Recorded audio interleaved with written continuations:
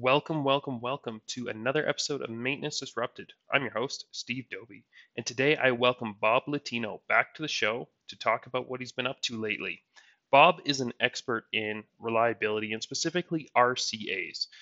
Today we talk about RCAs as a system and doing RCAs on systems, as well as what his new book has coming out. So he partnered with Sonia Mathura, and they have a book coming out about RCAs and lubrication. And really excited for that book myself, and I've already got it on pre-order. Before we get into today's episode, a quick message from our sponsor, NanoPrecise. Hello, listeners. This is Steve Doby, one of your hosts of the Maintenance Disrupted podcast. Each week, we've been bringing you a machine doctor to the rescue from NanoPrecise, our sponsor, and this week is no different. Machine Doctor alerted an early fault using acoustic emission for an air seal fan and helped a Fortune 500 steel giant save huge amounts of costs and downtime. If you want to find out more, go to nanoprecise.io or send us a message and we'll get you in touch with the NanoPrecise team. Thanks for listening. Now here is your episode. Welcome to another episode of Maintenance Disrupted. I'm your host, Steve Doby, and today we're catching up with Bob Latino. How is it going today, Bob? It's a beautiful day in Central Virginia. I would complain about the cold here, but it's mild compared to who I'm talking to. So I'm going to say it's a sunny day here in Virginia. Well, it's wet and rainy and no snow yet. So I'm sure up at the mines here, it's there's plenty of snow. So, but you haven't been on the show in quite some time. And you've had a few changes. So what is new with you? Well, there has been quite a few changes. I left RCI in June of this year. I stayed. For those who know, we had sold RCI. RCI was acquired in November of 19. I hung around for about a year and a half for transitionary type purposes, and in June it was just time for me to roll, and I ended up just going to hang out with my brother and his small one-man company called Prelical.com. We razz him a lot about what Prelical means because in his mind, it's the combination of practical reliability, but I fail to see it. And he will say it's the result of alcohol and a low marketing budget. So sometimes that's where the best ideas come, right? I don't know it'll stand out because it's odd. There you go. I know I've Googled it a few times. When I first heard it, I was like, oh, that's an interesting name. What do they do? So, I guess on that vein, what does Prelical, or I'm not even saying it right. Prelical. Prelical. There we go. What does Prelical do? Well, essentially, I still have my relationship with Reliability Center, and I'm essentially a VAR that can still sell and deliver the lines of the stuff that me and my family created. So that's been helpful. And Ken does a lot of work on the APM side and a lot of with the data analytics, especially the Meridium tool, which is GE APM now, and SAP. So he's a lot on the data side and the data integration side. So and of course, just general reliability concepts, which we were founded on through our father's work about equipment, process, and human reliability. So we're just floating around having fun, and that's the. And at this point in our life and our age, you just you want to do something. You want to do things that are fun, and you want to do it with fun people. So now we're at that point. Yeah, that sounds great. I know if I went into business with my brother, I think we'd strangle each other pretty quick. So, well, I could write another book on that about the running a family business for 30 some years, and it brings new meaning to holiday functions, and you see each other at the office all day. I got to spend Thanksgiving with you too. Oh my God! But there's a lot of highs and lows that you go through with any the dynamics involved in a family business. But in the end, it's the good memories will stand out. Absolutely. Well, I'm sure. Well, it sounds like you're having a good time there, and that's really what matters at your new place with Ken. So obviously, you were doing a lot with root cause analysis, and you're still staying in that space quite a bit? Yeah, I mean, I can, like I said, I can still deliver the work RCA courses of whether it's for crafts or managers or for lead analysts through RCI, and still can carry the line of the softwares that are available through Reliability Center. And I'm doing a SMRP, as you know, is next week, and I still want to do more work with, I guess, with RCA as a field, and looking at RCA as a system versus a task, and and all that involves, how does data flow into it? Ideally, what we would like an RCA system to be, and linking the APMs and the CMMSs and all of that type of stuff that would make doing an RCA much easier to do if the data was readily available. Because absent the data being available, we just skip it. Yeah, exactly. So like when we're thinking about that, and like APMs are a good solution to start feeding that data through in whatever real-time software. Like when you're talking about the 5 Ps, right? And Right. this trying to make it as easy to collect all those like parts, it's still going to be the same. Your technician's still got to save it. But the paper and all the data associated with it, like if that can automatically draw and take proper snapshots, like that would save a ton of time. Well, I mean, think about it. Think if you had at your fingertips the work order histories, the specs on it, the operating procedures, the training records of who worked on it last. I mean, if all that was at your fingertips, it would make doing RCA a lot easier. And you got the CMMSs. You need the deliverable of an RCA effort is going to be the corrective actions. So somehow you got to get it out of an RCA system and into a CMMS to get that work done. But there's a uniqueness to that too, because at least the way we do RCA, a lot of the recommendations are related to deficient management systems, and typically CMMSs are designed for executing repairs. So there has to be some alterations and some accommodations, and planning and scheduling too, so that they get some type of priority. But it's the systems that are going to fix the problems as opposed to replacing a part or fixing it again.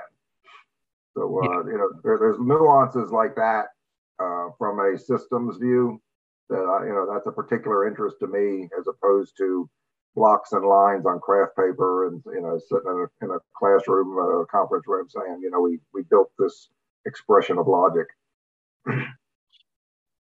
The stuff that makes your tree stand up. I mean, absent the evidence to prove what you say, it's you're going to end up with a Charlie Brown tree. Yeah. Well, and you can, I keep telling people, and I don't know if they listen or sometimes I'm just talking at them, but I think I've been hanging out with you too much, Bob. I keep talking to people about it, that like we can't just, the thing that breaks, that is just the symptom of the overall issue, and the overall issue, like you have your failure mechanisms, even your physical root causes, like those are just like you're just scratching the surface. And if you solve just that one, you solve just that one. If you start to move down into the systemic or latent area, then you're going to solve a whole lot of other ones, because they're going to be part of however many failure trees that are out there. Like if you have problems with equipment reliability on mobile equipment, if you solve something in your planning and scheduling, that's gonna roll down to all the equipment that's planned and scheduled, not just the one piece, right? Yeah, well, I mean, because systems aren't made for one person to follow. So just because somebody tapped off of that with that one and made a bad decision, and you leave the system there, the route, that particular route, then there's going to be other people that are going to are prone to do the same thing. Yeah, So yeah, I mean, exactly.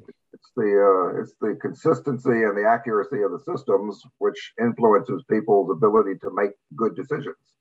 I'm Yeah, trying to it's sorry, go ahead. now. I'm trying to think of I could view in certain organizations RCAs as really system finders, because what it identifies a lot is where we have inefficient and insufficient or non-existent systems. So it's kind of like a gap filler for where we need to shore up our systems because they've become obsolete. We never updated them, and people are still following them. Unfortunately, unless you do the RCAs down to that level, you're not going to find it. If you're just going to, if you use RCA as a weapon and you blame people, they're not going to tell you because you don't care about the system that they were following. Yeah, exactly. Unfortunately, RCA's a lot. There's a I don't know. I wouldn't say predominant mentality is when you're blaming people, but people perceive RCA as being caused by people. And the reality is, a true RCA should represent that it should really start with a person and say that they've been let down by their systems. They're victims of their systems. Yeah, yeah, absolutely. And so, like when you're looking at that, and I think I like what you said. It was almost like an RCA is a gap analysis for a system. So, the failure is just where that gap has expressed itself, and we need to go in and close that gap. Um, and when we're thinking about the systems that lead to failure and the people involved, like you know not blaming them obviously is key, but how do you get them more motivated to join in? Because it's, everybody's defensive about it. Something broke, the technicians are worried that they missed something, so they're going to throw up roadblocks. And we talk about that human side a lot. And how do you improve that system uh, to allow the people to feel more comfortable with it? Well, one way is if you find a progressive management, do an RCA on why people feel that way. That'd Because be wild. well, I mean, if you think if you were able to do that and you're in a room and everybody leaves it at the door, you leave your titles at the door, and there's guaranteed no repercussions, and it's like psychologically safe zones that you can go in. And if people were able to be honest about it, you would uncover all the reasons that don't say anything. I mean, you're only shooting yourself in the foot when you quiet people up, and then they just it's a 9 to 5 job, and they go home and they use their creativity and their innovation outside the plant, and I'm just a mechanical robot, a human robot. When I come to work, I'll do nothing more or nothing less than you tell me to do. And that's you're wasting your money with that person because you're not getting that creativity out of them, and you're suppressing it. So I think that the first time, if you were a new plant manager coming in and you had a culture like that and you wanted to truly change it, first of all, policies and procedures would change to that effect. But you would want the first time you had a chance to discipline somebody under normal circumstances, you would not do that, and you would publicly not do that. You would say that, and you would admit that the organization was a contributing factor to this particular undesirable outcome, whatever it is, because our systems failed this person and they made the wrong decision. There's a big influencer in healthcare. I spent a couple decades in healthcare doing this. His name is Dr. Lucian Leape, and he's the kind that lobbies Congress for better patient safety laws. and he's a really smart guy. And he said the only way you're going to increase patient safety in the U.S. is to quit punishing people for making mistakes. And that's, while it's a simple statement, it's right. I mean, if that's your go-to, then nobody's going to talk to you. You're never going to get the truth if the thing is automatic punishment because you made a bad decision, as opposed to you're trying to figure out why people made the bad decision and you're actually interested in it. Yeah, absolutely. And I've always been so interested hearing about the work you've done in the healthcare system and like because it really is it's the same concepts and I think we get bogged down a lot between um what's applicable between industries, but I always go back to I think you've told it on this podcast a couple times. You've got your story about the blood draws and how much money was saved because of incorrect blood draws and things like that. Like these little things that people don't understand, these little tasks that you have to, take an extra 15 minutes or something, and the actual impact of those. And, most places that I've been, anyways, will have RCAs set at some high dollar figure before they'll actually do one. And to actually do one on any sort of chronic issue it's just not done. Well, that's a good point, and I'm working with an organization now on setting triggers. Is that the traditional way you set triggers is it's too late because you hurt somebody, you killed somebody, you lost $1 million, you lost a big piece of equipment, production beyond a certain amount.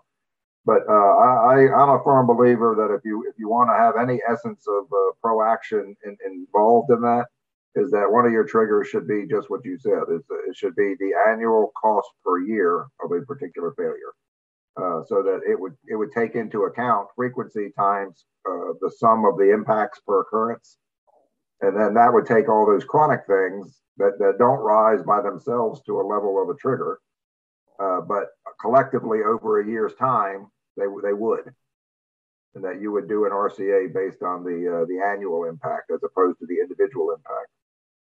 Yeah, so like it's you're taking that pyramid of there's so many near misses before you get so many first aids before, but you're trying to tackle it at like, let's solve the near misses or the lower levels of that pyramid. So because if we reduce the total number of those, then we're not going to get to those numbers that result in the fatality and major incidents. In your experience with RCAs, do you ever find any revelations? I mean, when you get to the bottom, it's things that everybody knew about. It's just that day there was something new in the mix, and all of a sudden that combination bit you. But there's rarely things that I find that are going, oh wow, I didn't know that. They're all they become common practices over time where people take shortcuts and nothing bad happens, so that that erodes your standard that you had in the first place.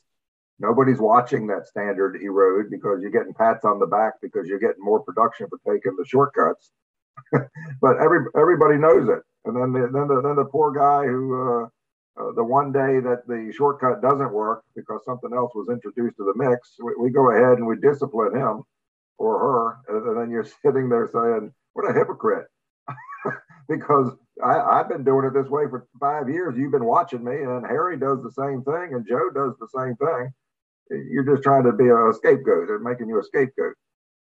Yeah, and every time I go through the process, it comes down to training. They weren't trained properly in either how to use the equipment or how to maintain it. It's again production pressures and like it's usually the outcomes are the same. And so I get a little tired of doing them sometimes because I'm like, I know the results. Yeah. Because we didn't fix it from the last time we figured out it was a problem. So what's going to change this time? If you Googled the hierarchy of interventional effectiveness, it would show a really good graph that I use in a lot of my classes that shows that at the bottom of the totem pole, training and fixing procedures is the least effective intervention. and it's the go-to because I guarantee you 80 to 90% of all RCAs, that's it. That's at the bottom. That's what you're going to find. And those particularly address people, but they don't address systems. Yeah.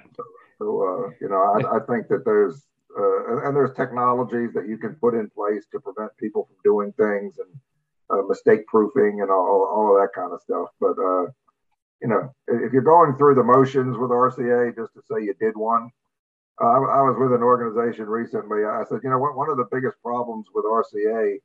I don't blame the people who do bad RCAs as much as I do the people that accept them. And I think that the people that accept them are people who don't know what a good RCA is, and they don't know how to assess it. When people are presenting it to them, they don't know how to question the quality of the RCA. And I think if managers, if you gave them an hour's worth of training and like a report card that they could use to go through that, because if you want to raise the bar on your RCA quality, then start rejecting them. So when somebody comes in and they give you something and it's based all on, or majority is based on hearsay, then ask for proof. So how do you know that? How do you know that that's the case? And why are you running down this rabbit hole? Because once you reject them for a certain element of the RCA that doesn't meet their standard, the next time they come back, they're not going to come back with that same thing. They're not going to be caught with that same deficiency. So slowly you'll be raising the bar on that by rejecting RCIs that are less than adequate. Yeah, absolutely. That's a great tip, and definitely something we need to do more. And I get frustrated by it because we really get hung up on the anecdotal evidence of somebody, or I've worked here for 40 years, so I know how this happened. Yep. Well, it's like, okay, that's fine. That's good intuition, but you still got to prove it. Like you've been doing it wrong for 40 years. Yeah. Like we're still having the failure. So something's missing here.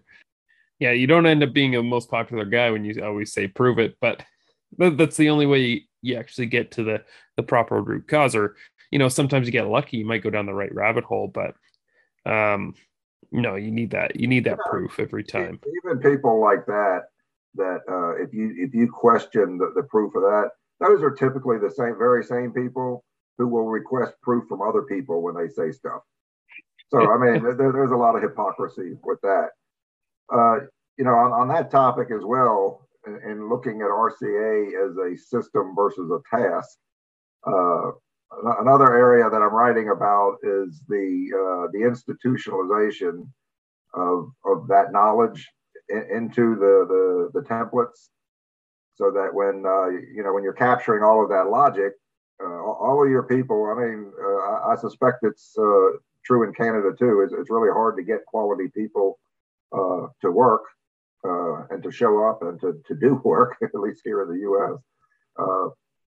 But when your boomers are going to all retire now, and you're going to lose all those skills because all your good problem solvers, all that stuff's in their head. Most people don't have a way of getting how they solve problems out of their head. And those RCA solutions that are out there are ways of capturing how did they solve those problems? Because when they're gone and they're not there, and you have all the young folks coming in, and they're not going to know how they did it. So institutionalizing that knowledge should be a priority to people right now before those people leave. I mean, if I was running a plant and you know who your best problem solvers are, the quality ones, I would have them be building RCA templates all day long before they leave, just so that you have that reservoir of logic and talent and knowledge, so that you can just do searches in the future on, we have this problem. How did Harry solve that? Well, come on. Then we can't hire them back as very expensive consultants once they leave. Like, that's what pays for retirement. This is true. I know I know a lot of double dippers, and hey, more power to them. If you can do it, if you can get away with it, do it. Uh, I don't see where and that's telling too, because as a strategy for leadership, you shouldn't have vulnerabilities like that. Me and a friend of mine on another board, he calls it getting hit by the beer truck. If I'm getting hit by the beer truck, and where's my backup? Or who can stand in and do that? I mean, we should look at the vulnerabilities of that with our key people and say, what happened if they got hit by that beer truck, or they just opted to retire or to go to somebody else? How do you fill the gap? Yeah. Actually, one of the other things I'm noticing too is a lot of boomers that decide to retire just genuinely don't like retirement and would much rather be working. And so, like, we've hired a few people that have retired and just like they were. The one that sticks out to me was maintenance manager, big company, and wasn't Cliff, but maintenance manager for a big company, and just decided he just wanted to do like kind of more like the reliability and maintenance engineering type role for a few years before he really did his retirement. And how many of these guys they retire and then they're still interested in doing some work? And so whether you hire them back as a consultant or not, and for whatever high price, but at least having that resource there, and at a part-time level, if you miss the boat, there's the potential to bring them back and keep doing building these trees and cause maps and stuff with them proactively. So I think I think there's generational issues there, work ethic and things of that nature. But I believe that people just at my age, they just you're planning out the last third of your life, and you just want to have fun. You don't want to be held to a strict schedule. You want to have flexibility in what you do. You want to be able to go on vacations when you want to go on vacation. But you also don't want to let your mind go to rest because you want to keep your ticker going in terms of being able to keep your mind involved. So it's I not that I haven't always done it that way, but I mean, if it's not fun, I just don't want to do it. No, that's I remember when I was in university and hearing from a guy, he's like, and he was talking about his career. He was a safety engineer, did lots of safety investigations and stuff. And it's like, yeah, no, I never. Anytime I decided I didn't like my job, I quit. And so it's like I only ever worked somewhere for 3 years, and I'm like, to have there's a certain skill set, because that's obviously not available to everybody, depending on how hireable you are. But right now we talk about it, and you hear Rob talking his leadership launchpad and stuff, and if you're that unhappy with your work, just leave. Like right now, as you said, finding people right now is difficult, particularly skilled people. So it's the same in Canada. I've heard it's the same in Australia. So at least those areas that kind of covers the majority of our listeners. Like if you're not happy, look somewhere else. Yeah. But you gotta, you almost need to do a root cause analysis on why you're unhappy with it, right? Like what's actually making you unhappy with your job? Is it, and if you go somewhere else, is it going to be the exact same thing? So, just to jump topics a little bit, because I know you and Sonia Mathura have recently released a new book.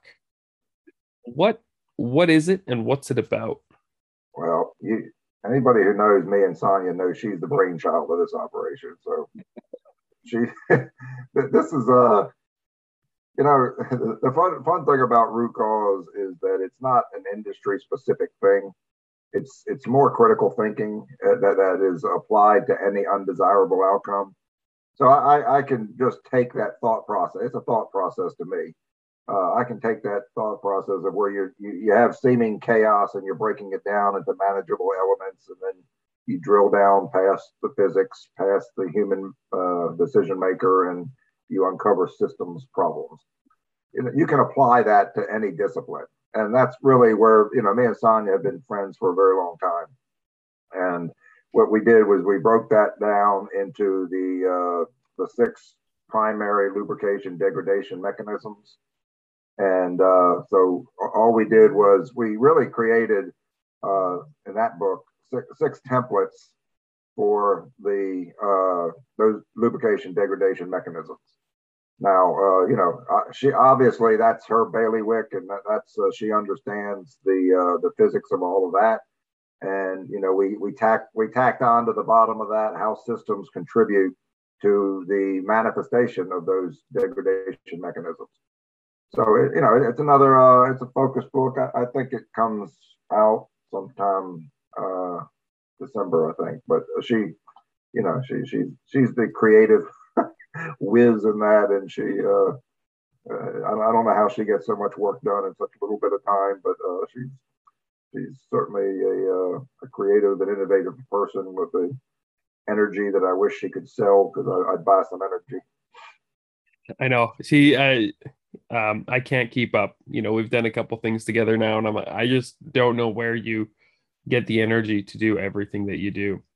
But no, that sounds. I don't think Luke Marino is human. I think he's some kind of alien, because he lives off of only about 2 hours sleep a night. Well, yeah, I don't understand. I've got 2 kids and the third one on the way. I just anything more than this podcast, I'm like, I don't think I can handle that. That's just too much. Like, I know you talked to me about, writing a book, and Sonia's talked to me about a couple things. And I'm like, I don't have the energy. It is. It'll suck it out of you. And again, you shouldn't. And I'm a victim of doing this to myself. But you shouldn't commit to more where it doesn't make it fun. So because once you commit to so many things, and then it becomes a stressor, it defeats the purpose. But there's a lot of people, me included, where a lot of people ask, want you to be a part of something, which you always want to be a team player. You want to be on board, and you're the type of people that just can't say no. But sometimes you don't want to overpromise and underdeliver either. Yeah, exactly. No, that book sounds fascinating. I love to. Obviously, I started kind of my reliability roots there in lubrication. And it's funny as you go through, and when you do RCAs and stuff, how little lubrication actually comes up, or at the same time, how over dominant it is in an analysis. Like, it's either one or the other. It's completely disregarded as not possible, or we want to blame everything on it, because then it pushes the blame onto somebody else. And so it's always interesting. I'm really excited. Like, Sonia's book is great, and I'm really excited for that tie into actually understanding failures as it's related to lubrication. So it's a fun topic. That book really should be, and it was intended to be, a field reference guide that you could pull out any of those troubleshooting flow diagrams in there, and just map out if you experience this particular lubrication mechanism, then it'll tell you exactly what to look for, and you just do the verifications, and then you use a highlighter and go down there and then see which ones apply. So it really, and that, for anybody who's got any RCA type of program, I mean, you could take that logic out of there and just make templates in your RCA program. And that would be something that's a consistent standard for troubleshooting lubrication degradation mechanism. Yeah, and I'm really excited for that book and that process, because it is something that's missing. Like, finding a good reference guide for that is, it's not that the knowledge isn't there, it's just scattered about, and you look out, you try to find information, but it doesn't change. And all the templates that you had in Easy RCA and ProAct and the software that you built, all those templates, it's like there's only so many ways something fails. It's not it's not this every analysis is going to be entirely different. There's standard things that happen. That's the beauty of the physics side of going down, is because physics doesn't change that much. So when I'm looking at how can something of equipment or component level fail, there's really a range of finite answers to that. Now that range kind of broadens when you get down into the human stuff, because the range of behaviors is a lot more unpredictable. Depending on who you're talking to and the environment that they're in. We do know that humans are reliably unreliable, though. So we're certain of that. I want to hold on, and I want to give. Can I do a quick book lesson? Absolutely. I'm gonna get some props here. As soon as I find them out where they are. All right. CRC Press will. I don't know. They'll either love me or hate me for this one. All right. This is what is called a focus book, and it was what Sonia's first book was, and what the next this lubrication one we're talking about is similar to this, but these are very small books, which means that they can be read quickly in a sitting. But there's no fluff. There's not a lot of theory in this, but this is like a quick reference guide for the field. Okay, and to be honest, I'm not really sure what these cost, but I don't know, say 50 or 60 bucks, whatever they are. Now, this is the 5th edition of our other book, and this is the hard copy. Now, this particular book is like 120 bucks, and that's not me on the cover. That's an actor. Sure that baby growing on the cover? Yeah, I just assumed, Bob, that was at least you or one of your brothers. No, my diapers were much bigger. So, and the news that I'm coming up with this is the same book, which is paperback, and the paperback is like 50 bucks, and the hardback is like 120. Cardboard's expensive. I don't know why, but if I were you, I would get the soft cover one as opposed to the hardcover one. And these, for what they're, whatever you're taught, whether it's the lubrication one or an RCA one, but these are the kind for a quick read, used in the field and as a reference.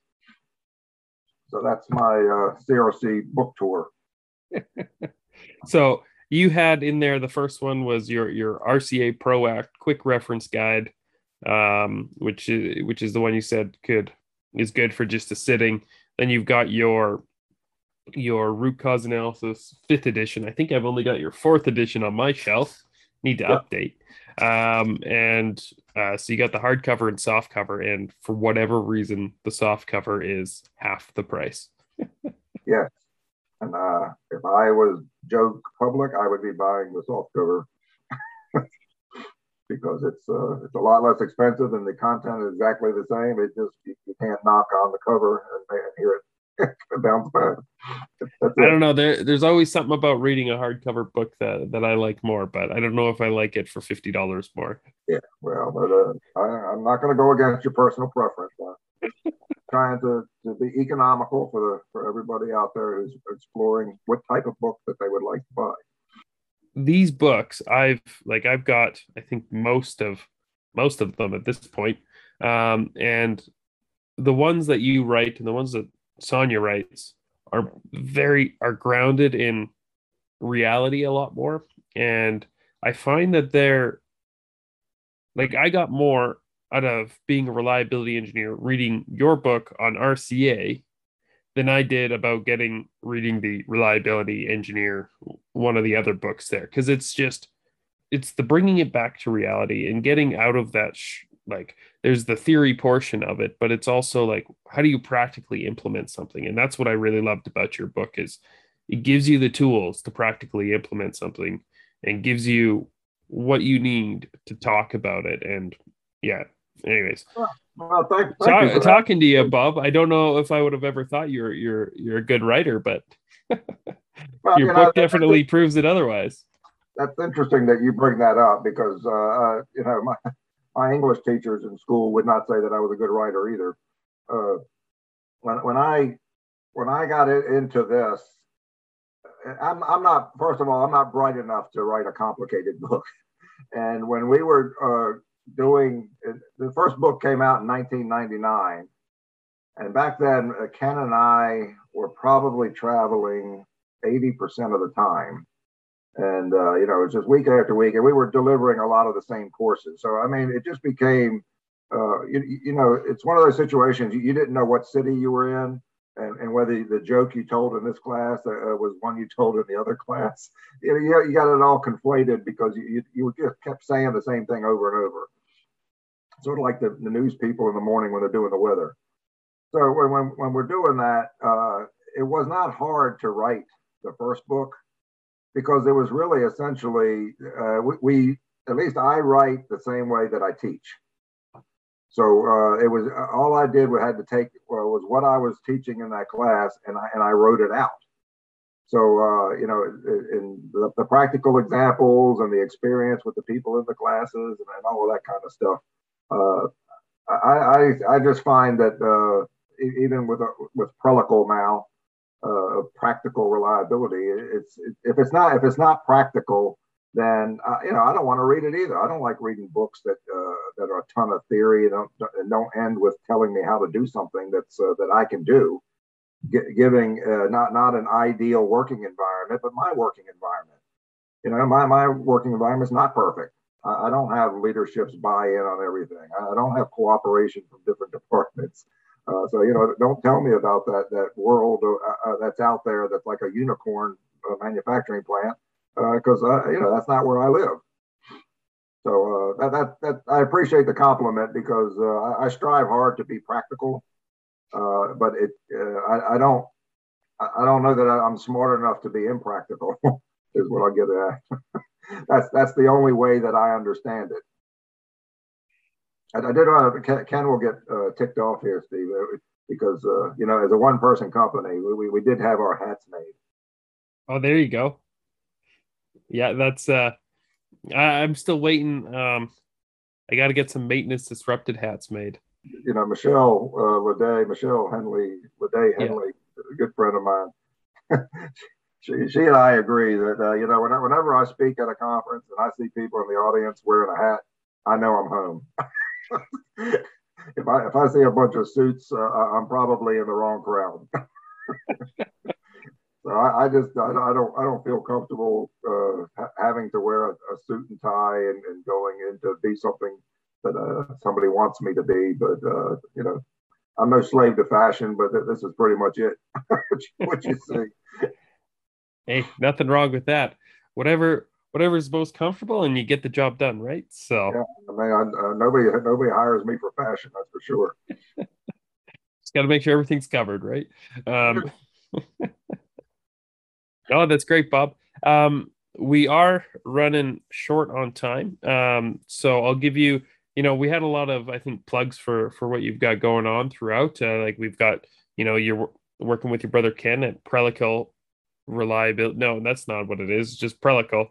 It's Prelical Solutions, but the Prelical Solutions web it's Prelical, Prelical.com. Practical reliability. Prelical. I have no idea how it works. So I'll put that link in the description. You've got your new book coming out, which obviously there's no link for that yet because it's not out. And I'll put some links to your other books in there as well. So is there anything else you got going on? Any other conferences or anything else coming up? I think, Steve, that the pre-orders are up on CRC. So if you did look up the lubrication degradation one, there should be a page, a placeholder on there for pre-orders. And Sonia would know for sure, as opposed to me. Uh, I'll pull it off there and put in the link if I can find it. I'm heading to SMRP next week. I'm doing a presentation there, and me and Luke are teaming up to do a what do you call it, the short courses, the 4 hour things Oh, the workshop. workshops, yeah. Yeah, and we're going to demonstrate there about using the maintenance task analysis to identify candidates for RCA. Then we're going to go through and take that case that's generated from NTA and put it into do an analysis on RCA, and then spit it out the recommendations and let the level of operation, level of repair analysis, the LoRa that he does, teach people how to prioritize, which recommendations you should be doing. Oh So yeah, that'll be fun. that sounds like a great course. It's I wish I was able to attend this year. Um, and I would definitely be attending that one. So I'll uh I'll see if I can find that on the SMRP website and put the link there as well. So if you're going to SMRP, make sure you check out Bob's workshop. And Lucas is always a great time as well. I think it was the SMRP symposium where I met Bob and over a few beers got to know him pretty well. That's usually the way most people meet me, Steve. And and I believe we were at an excellent rib joint in Memphis, right? Yeah, absolutely. We stayed in that weird pyramid and that and yeah, some good Memphis barbecue. So one day we'll our paths will cross again. Hopefully in a place with just as good of food. We'll have a reunion, and there will be golden beverages involved. Excellent. Well, thanks for your time, Bob. Always great to have you on the show, and look forward to chatting with you again soon. Thanks for the opportunity again, Steve. Take care.